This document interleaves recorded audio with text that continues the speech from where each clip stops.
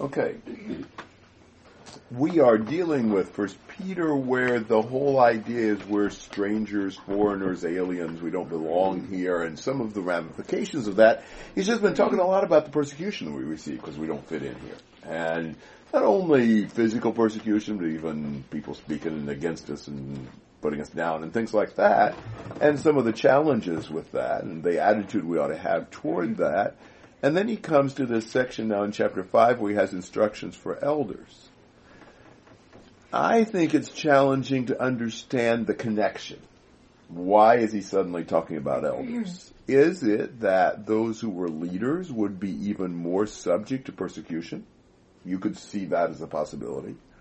Or is it that in difficult times we need shepherds even more? You could see that. Maybe there's some other connection, or maybe this is kind of random and he just wants to talk about this. I don't know. But those are a couple possibilities. So would somebody read chapter 5, verses 1 to 5? Therefore I exhort the elders among you, as your fellow elder and witness of the sufferings of Christ, and a partaker also of the glory that is to be revealed.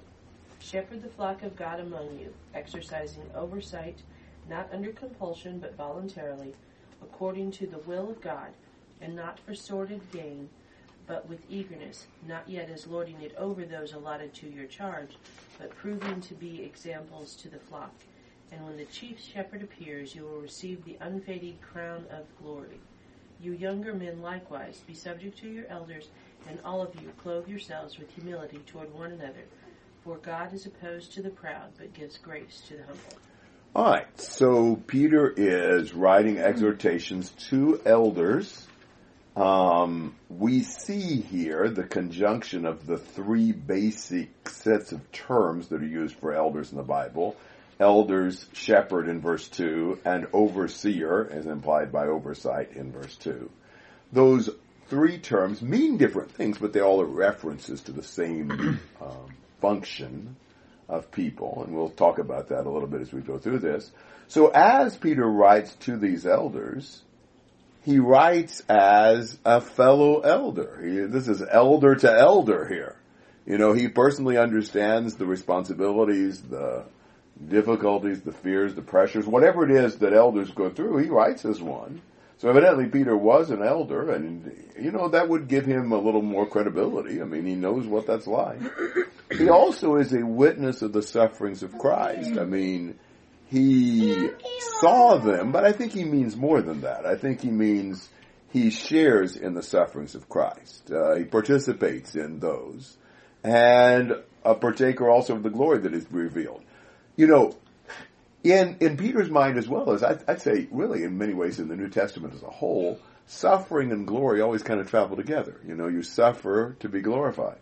And so he shares in the suffering of Christ, but he's also a partaker of the coming glory. There is a glory for those who suffer for the cause of Christ and faithfulness. And that's the point he's been trying to make in a lot of things he's been saying about the persecution and the suffering is there's a lot of reward for going through all that. So what is he telling these elders? Well, he says, shepherd the flock of God among you. So what's the flock of God?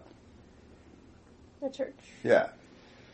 That's kind of a funny way to describe it maybe, but we are God's sheep. We are his flock. And the fact that we're his means that the shepherds need to take good care of the flock. You know, if somebody really important asks you to care for their sheep, it would probably be pretty important that you take good care of them. These are the Lord's sheep, the Lord's people. And so the elders need to really take a lot of concern and responsibility. If we really thought more about Jesus' connection with his people, we'd probably be a lot more concerned about people's souls. You know, be concerned to bless them and to help them. So what does it mean to shepherd them? Feed them.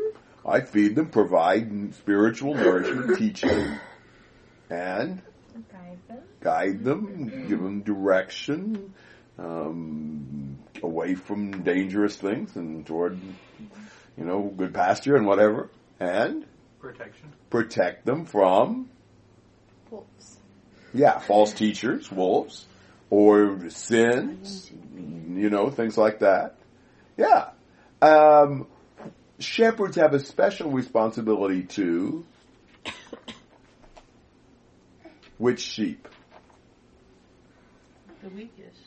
The special needs sheep. The sickly, the struggling, the straying, the ones that aren't doing good. That's especially a shepherd responsibility. Remember what Jesus said about having 100 sheep when one of them strays?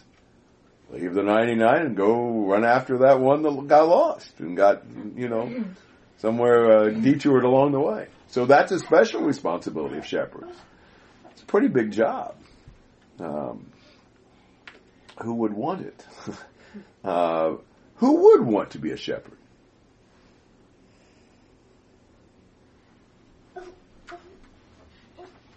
Well, from what he says in the next few verses, there might be one that wants it just because he likes the power. Be wrong reasons to want it. What would be good reasons to want it? Help people. Yes. And to really, because you care about the flock of God. That's a concern. You want the flock to do well. We're going through an elder selection process at Bargersville, and I think our challenge may well be, does anybody want to do it? Is anybody willing to? Maybe for reasons that are not just bad reasons, but it's a challenging thing. And, no one's overqualified. And I think if somebody thinks, oh, wow, this will be fun, well, it may be rewarding in the sense you want to serve people.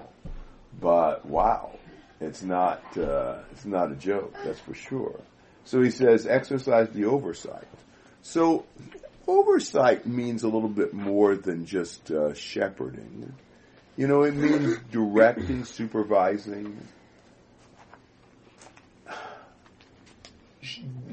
How far does that go with an elder? So does an elder have any right to involve himself in your private life? I mean, you've got what you do at church. You've got what you do in the rest of your life. Is that any of the elder's business? Yeah. Yes. Well, why? He's an elder at church, right? But you're part of the flock of God, whether you're in the building or not. Exactly. And your relationship with God involves everything you do, not just what you do in collective worship. And so, yes, if a shepherd and an overseer is taking good care of the flock, he's going to be involved in people's personal lives. Does he have the right to tell people what to do? Yeah, within limits. We're going to talk about those limits in a minute. But yeah, an overseer supervisor has that right and responsibility sometimes. So there may be a time that an elder, a shepherd may say, look, this isn't good for you. I don't want you to do this. I don't want you to go there. I don't want you to, this is not the right person for you to marry. This is not the right job for you to take, or whatever. Now, we'll talk in a minute about the lording it over. But we need to be sensitive to listening to those that God has appointed as overseers, as superintendents, just to tell us, the direction to go. But now, he tells the elders how not to do this and how to do it. Not under compulsion, but voluntarily. So what would under compulsion look like? Wait, I have a question. Who's under compulsion, the elder or the... Exercising oversight, not under compulsion. So I think the elder is not to do this. Is not compelled to exercise oversight, but must do it voluntarily. No, I think it's that he's not compelled to exercise the role of an elder. Gotcha. In other words, we shouldn't have a reluctant draftee that just gets pressured into it by the congregation. That's, he feels like he can't get out of it. He just feels like, if I have to. No, he needs to do it voluntarily. I think that's the point. Again, if anybody's just, chomping at the bit to become an elder, you wonder what they're thinking. But if somebody is, realizes the job needs to be done, and they can trust the Lord for the strength to do it, they should willingly choose that. You don't want to be in a situation where you just tell somebody, look, you don't have any choice. You got to do this. We got to have you. No, because that's not going to work well. Somebody who doesn't really want to. So he should willingly choose this. And then he says, according to the will of God, and not for sordid gain, but with eagerness. Sordid gain? How would that work as an elder?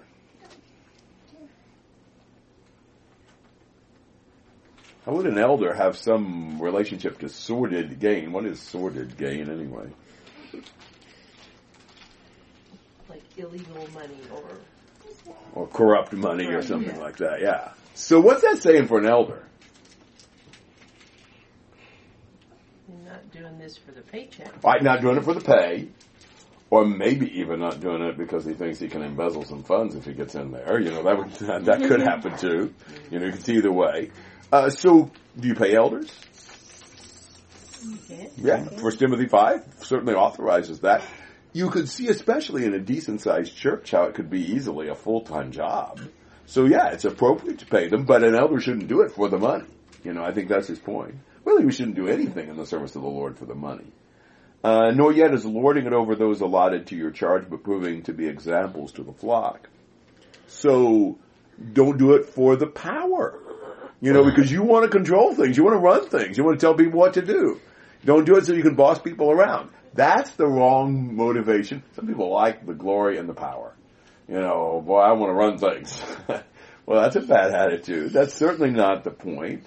And so you're not just trying to prove that you can tell people what to do either. Well, I do believe the overseers have authority. They are careful in not abusing that. They don't try to run everything. They don't try to tell everybody what to do. For several years I was in a church that had two really good elders. And one of the things they constantly told us was that they are not the church. They're two brethren in the church. But that, the whole group was the church. And that they weren't the one that was responsible for everything. And they frequently met with the brethren and listened and worked with us. It wasn't their church. It wasn't up to them to run things. It was very interesting there, which I thought was very appropriate. After I left, it became obvious that the church building needed to be expanded. And the elders went to the deacons and said, you're the deacons. The church building needs to be expanded. You take care of it. That's all they did. They were responsible to plan it, to finance it, to get the job done, and the elders didn't have anything more to do with it. I don't know many elders who wouldn't have felt like they had to micromanage that project, But actually, some of the deacons were way more knowledgeable about construction than what the elders were. They had been chosen by the group to be the servants of the group. Why did the elders need to manage that any more than they needed to manage the serving of the food for the widows in Acts chapter 6? Good elders are not just trying to tell everybody what to do. They, in fact, may delegate a lot of things and get other people involved. But they are examples to the flock. They're people to follow. They're models. And they influence. This is not just, I'm telling you, you better do this. This is working with people and helping them want to grow and change and be what they ought to be. So I think this is a pretty, helpful passage in helping us understand, elders and their role and so forth. Do you have thoughts and comments on those first three verses? Well, he says, when the chief shepherd appears, you will receive the unfading crown of glory. Of course, that's the Lord. No human being's the chief shepherd. He's the chief shepherd, and he is the shepherd. Think about John 10 and various other passages that, describe the Lord as a shepherd, Psalm 23. And so those are good passages for shepherds, human shepherds, to model themselves after. And then he says, you younger men likewise be subject to your elders. That's interesting. We understand that the church is to be subject to the elders, right? But why single out the younger men to be subject to the elders? the most likely to cause the trouble? I think so. I think those who have the hardest time submitting are often the younger ones. You know, it's we kind of chafe at being, you know, submitting and obeying, and you know, there are rebellious older people, but you know, I think the younger generation has a little bit more of a reputation for rebelling, so it's appropriate to particularly mention to young people, obey your elders. But really, all of you clothe yourself with humility toward one another. You know, really, all of us should be humble toward each other, should submit to each other. You know, our view of manhood in society is kind of self-assertion and making everybody do what we want and throwing our weight around. Nobody can treat me that way. You know, show him who's boss, you know, that kind of stuff. We love, you know, asserting our rights. But really, we need to serve each other. You know, the greatest among you is the servant. We need to humble ourselves toward each other. So really, the humility we have toward elders is a subcategory of just our humility toward each other. And we're not trying to, you know, be a big shot, and we're willing to submit and serve and cooperate with others. It's gonna take that in a church. You ever gonna get your way all the time in a congregation?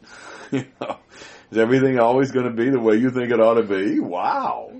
You know, it's not.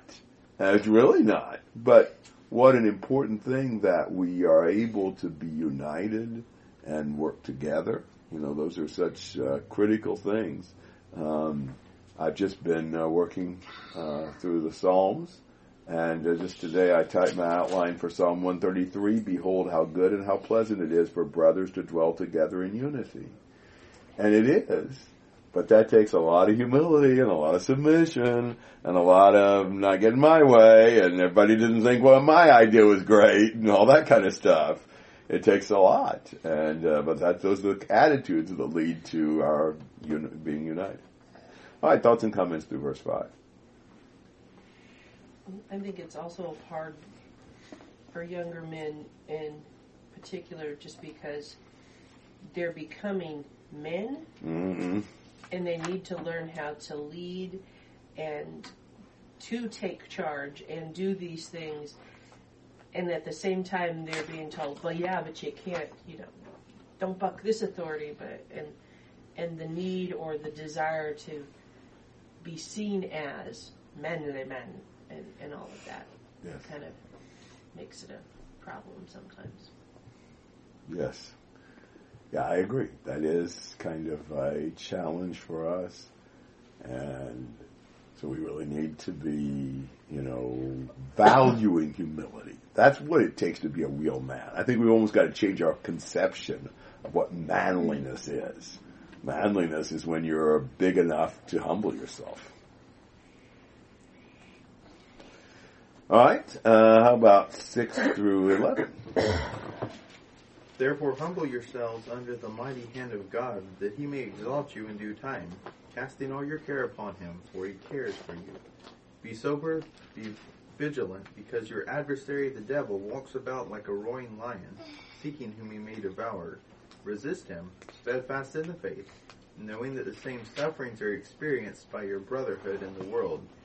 But may the God of all grace, who called us to his eternal glory by Jesus Christ, after you have suffered a little while, perfect, establish, strengthen, and settle you. To him be the glory and the dominion forever and ever. Amen. Okay. So humble yourself under the mighty hand of God. That's the greater humility we have. And think about like this. What if you had somebody who was drowning? And somebody comes to help them. What would you tell the drowning man to do if you were a strong swimmer?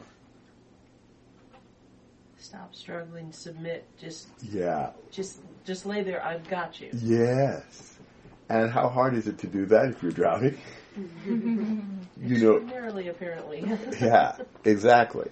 You know, it's hard not to feel like we need to do everything ourselves. It's hard to humble ourselves before God and trust in him. We feel more confident if we can do it ourselves. So, but we need to humble ourselves before God and He'll exalt us. So that's a challenge. I think verse 7 fits in with this, although you might not think about this at first.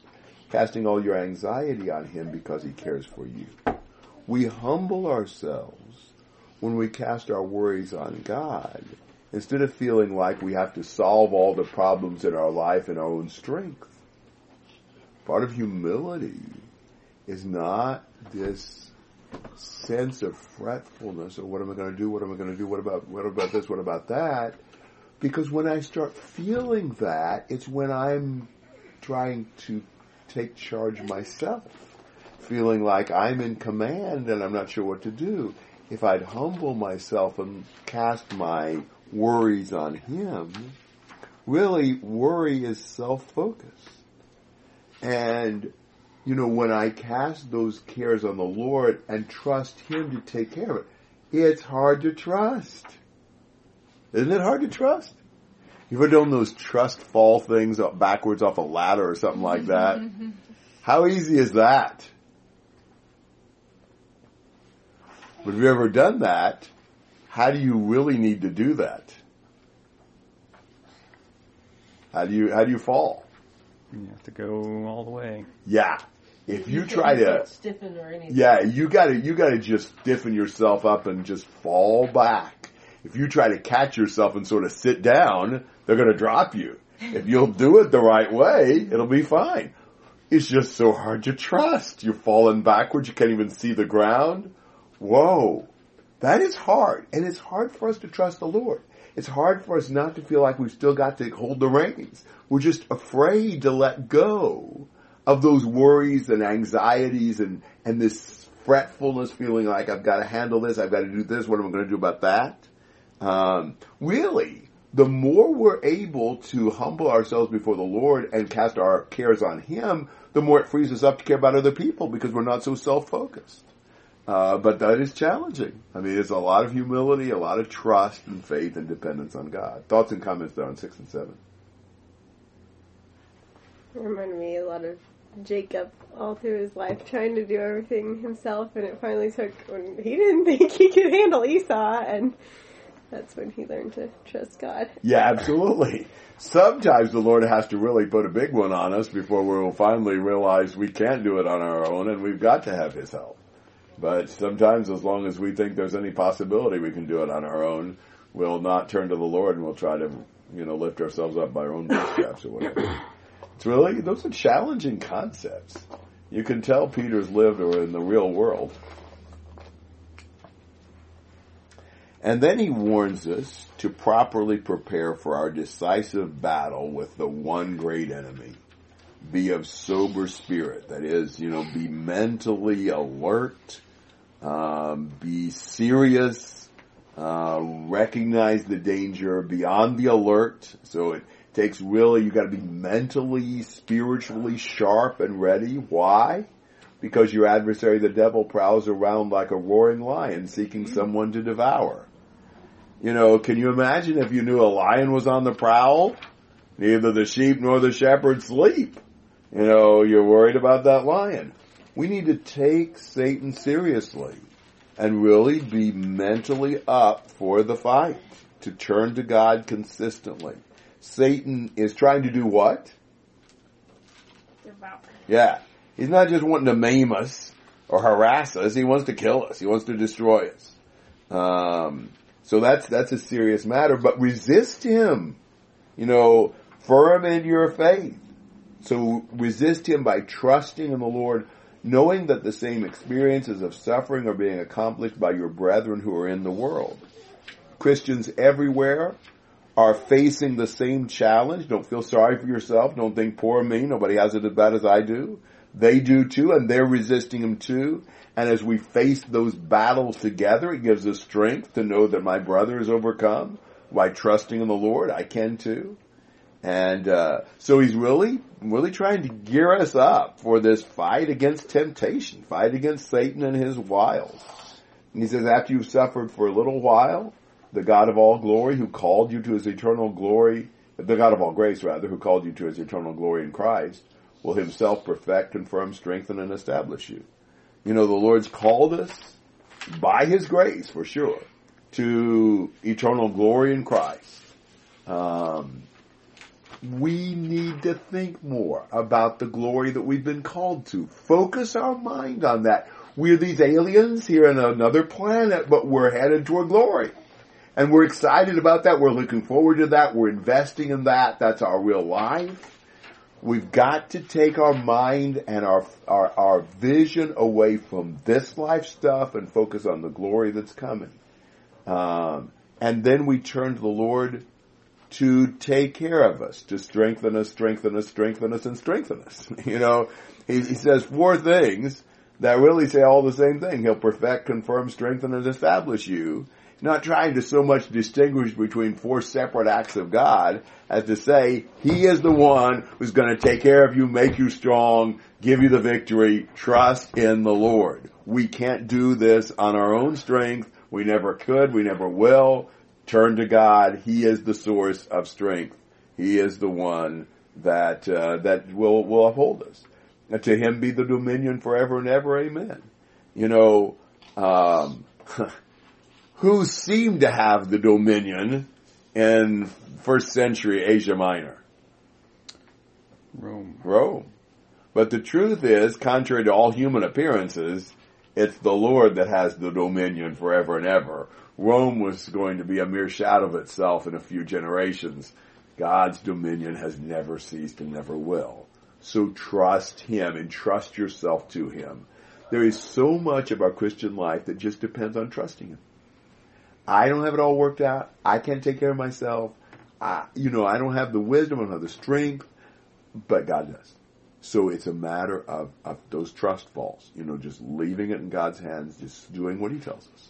Whatever He says, as we try to do humbly, we realize we're not perfect at that. We ask Him, Lord, be merciful to me, the sinner, and we continue just giving ourselves to Him. We don't have to have it all figured out, all worked out. We don't have to have the strength in ourselves. He will strengthen us. He will take care of us. So it's a really encouraging passage. It just takes a lot of trust to humble ourselves like that and rely on Him. Thoughts and comments?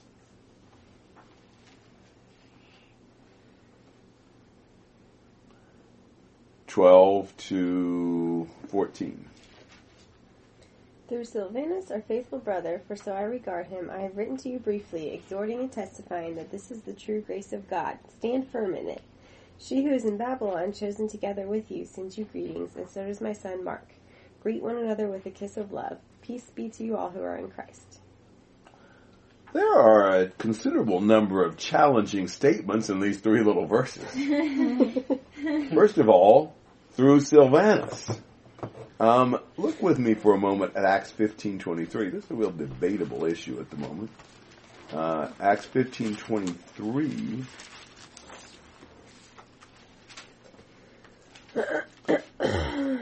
They send this letter from Jerusalem to these churches through Judas and Silas. And when it says they sent this letter by them, it's using the same construction he's used through Silvanus.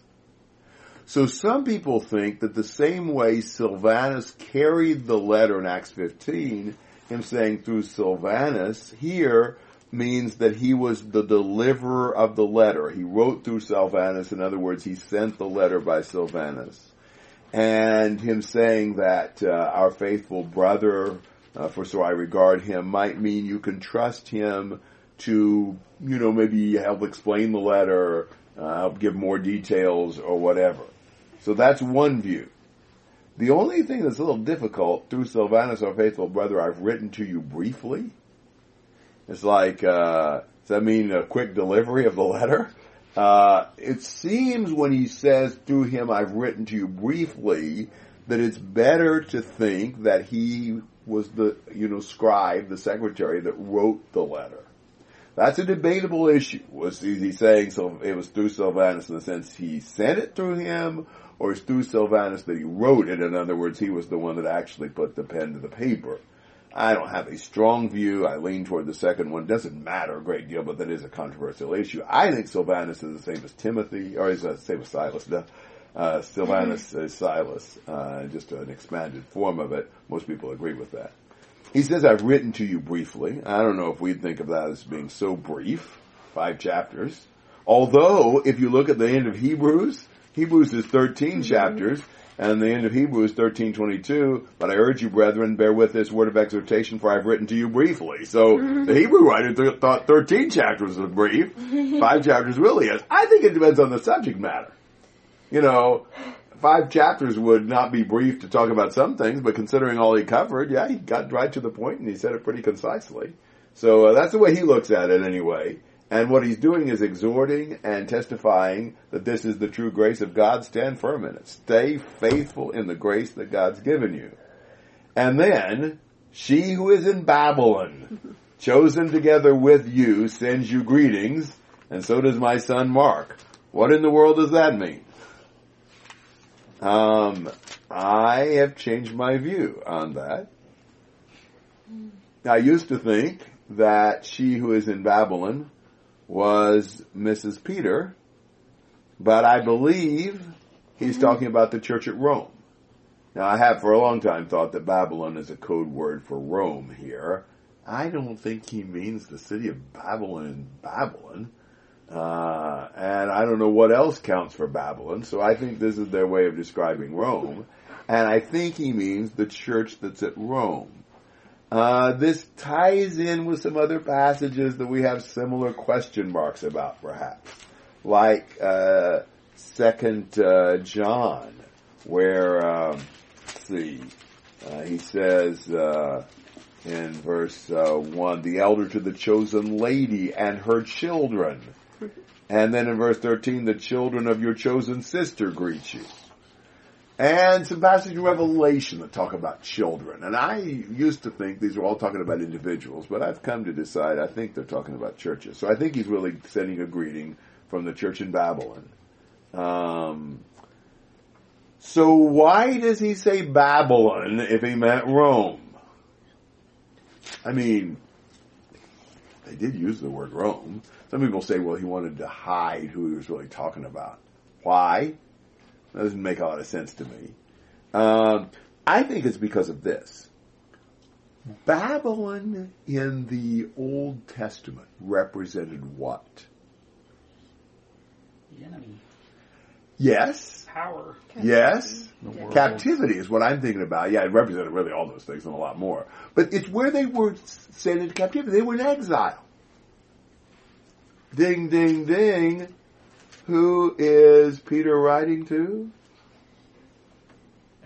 Exiles, aliens, foreigners, away from their true home. So I think this almost bookends with the beginning of the letter, where he's writing to the foreigners who are dispersed abroad.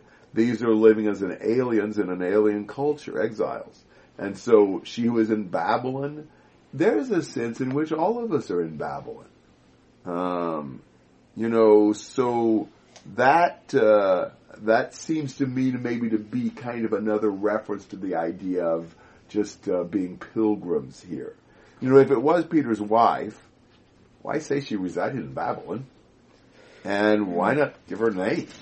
So I think it's better to take this as the church in Rome, but maybe using Babylon in the sense that they are in exile, as we all are, away from our true homeland. And it's not at all uncommon for the churches in the first century to be identified by the cities where they were located. So does my son Mark. Not sure, but I suspect John Mark, who then is connected closely with both Paul and Peter. So that's a lot in verses 12 and 13. And not everybody agrees with all that. So do you have some comments and questions or disagreements on all that? Well, why did you used to think that it was Peter's wife?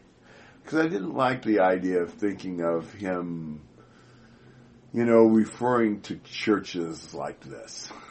It seemed kind of weird to me. It seemed almost institutional. Different explanation.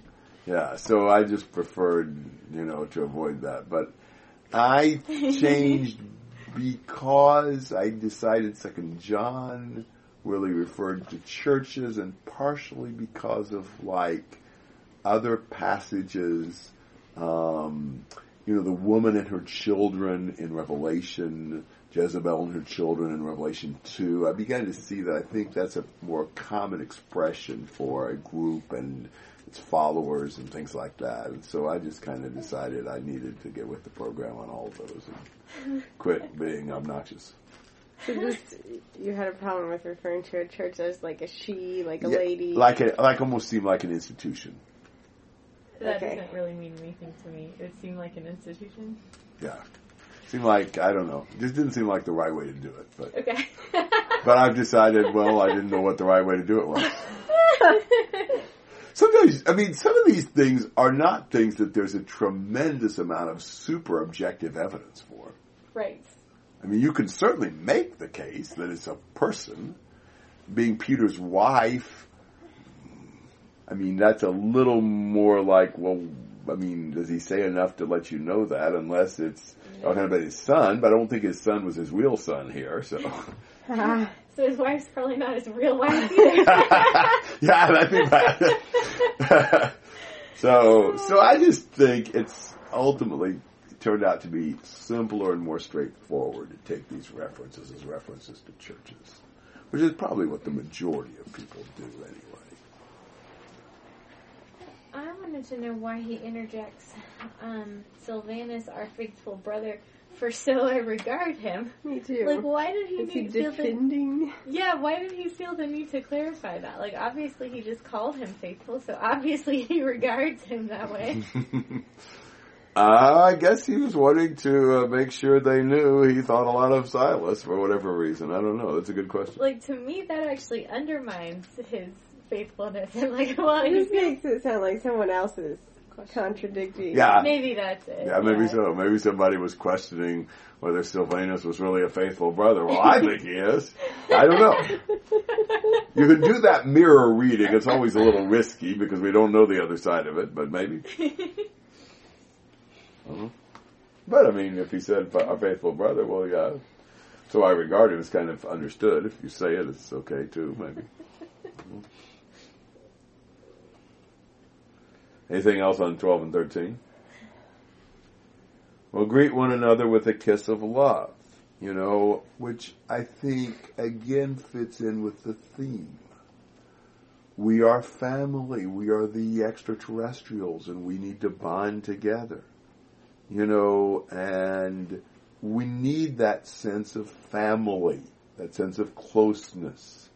So I don't think this is just saying, make sure you stick with the kissing customs. It's saying develop a warm relationship with each other. It's hard to get mad at somebody you just kissed. And, going back to Song of Solomon. I'm not talking about a kiss on the lips for crying out loud. But, I think it's just this sense of closeness, this brotherhood that you see. Obviously, I think kissing was cultural. It's kind of weird for us to kiss like that. In fact, you almost never see that in America.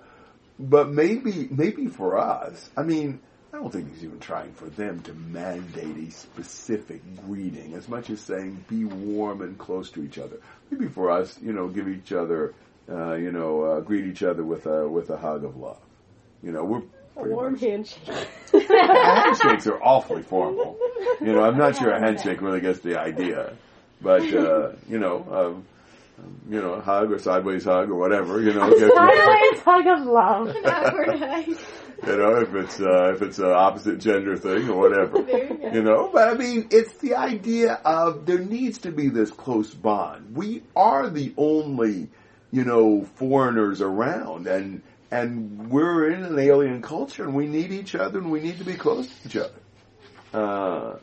And so, I think these statements mean something, and that we tend to be too distant and detached from each other. We tend to let bitterness and resentment build up with some people, and then with others, it's just almost indifference. We just don't really care about each other as much as we should. Maybe because we're too caught up in this world stuff, and it's not. Is it that exciting to be close to our brothers and sisters in Christ? Maybe it isn't. They're kind of a nuisance or whatever. So, I think Peter's trying to emphasize that relationship. And then peace be to you all who are in Christ. So Christ, of course, is the environment of our life. And, peace is kind of desiring the well-being. All right, thoughts and comments on any of that? Well, there's like a lot of cultures that do that kiss thing. There are. Maybe we're more weird in that we don't do it. I don't know. I think so, but I think it does depend on the culture. I mean, Brazilians used to be bigger with this than they are now, but they are pretty kissy. But it's not normally married men and married women. It's women with women and women with unmarried men. And it's gone more now, it's one or two.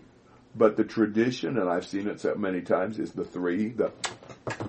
And you wonder how in the world they don't end up hitting their heads against each other because they do it so fast.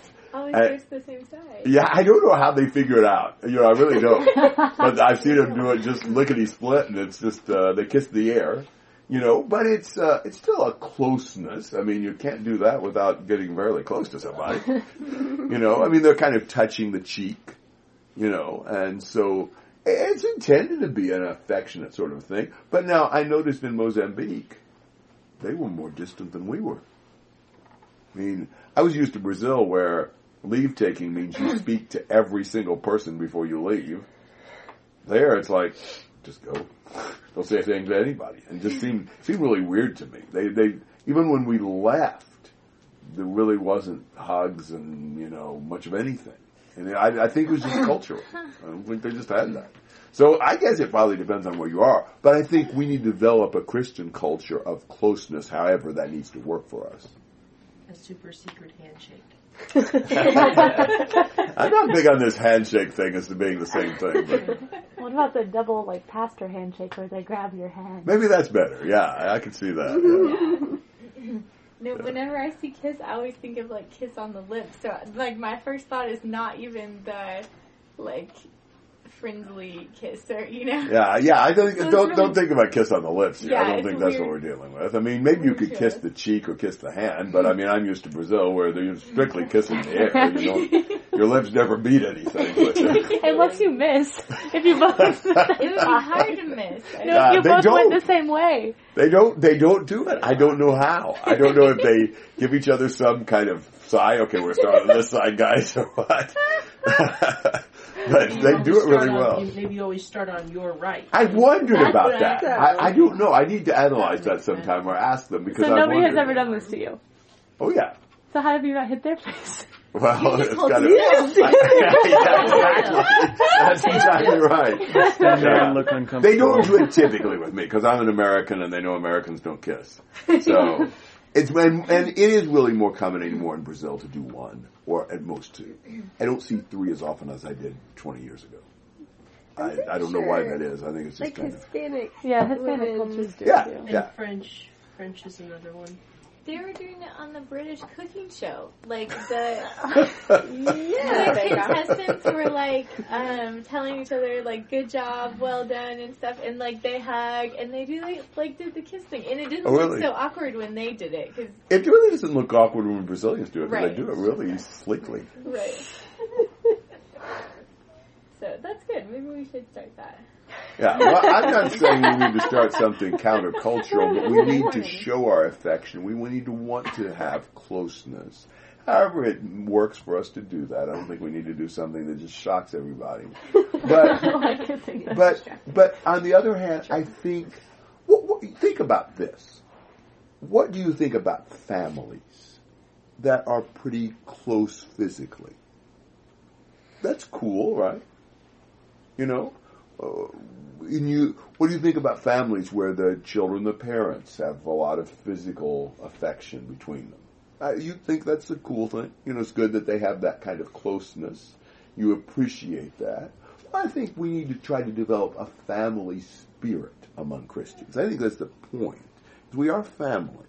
And maybe we show that in various ways, but we feel that bond and that affection and that desire for closeness like we would in a family.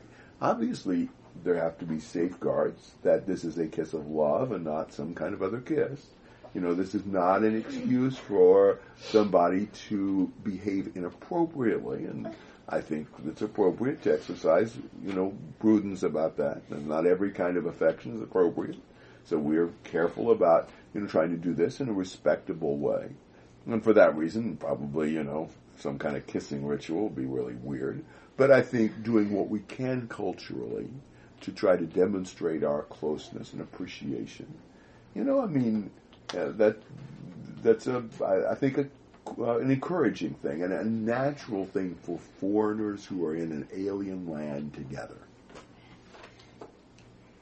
Comments and questions? Oh, I think we said we moved to Jude here for a minute. So let's move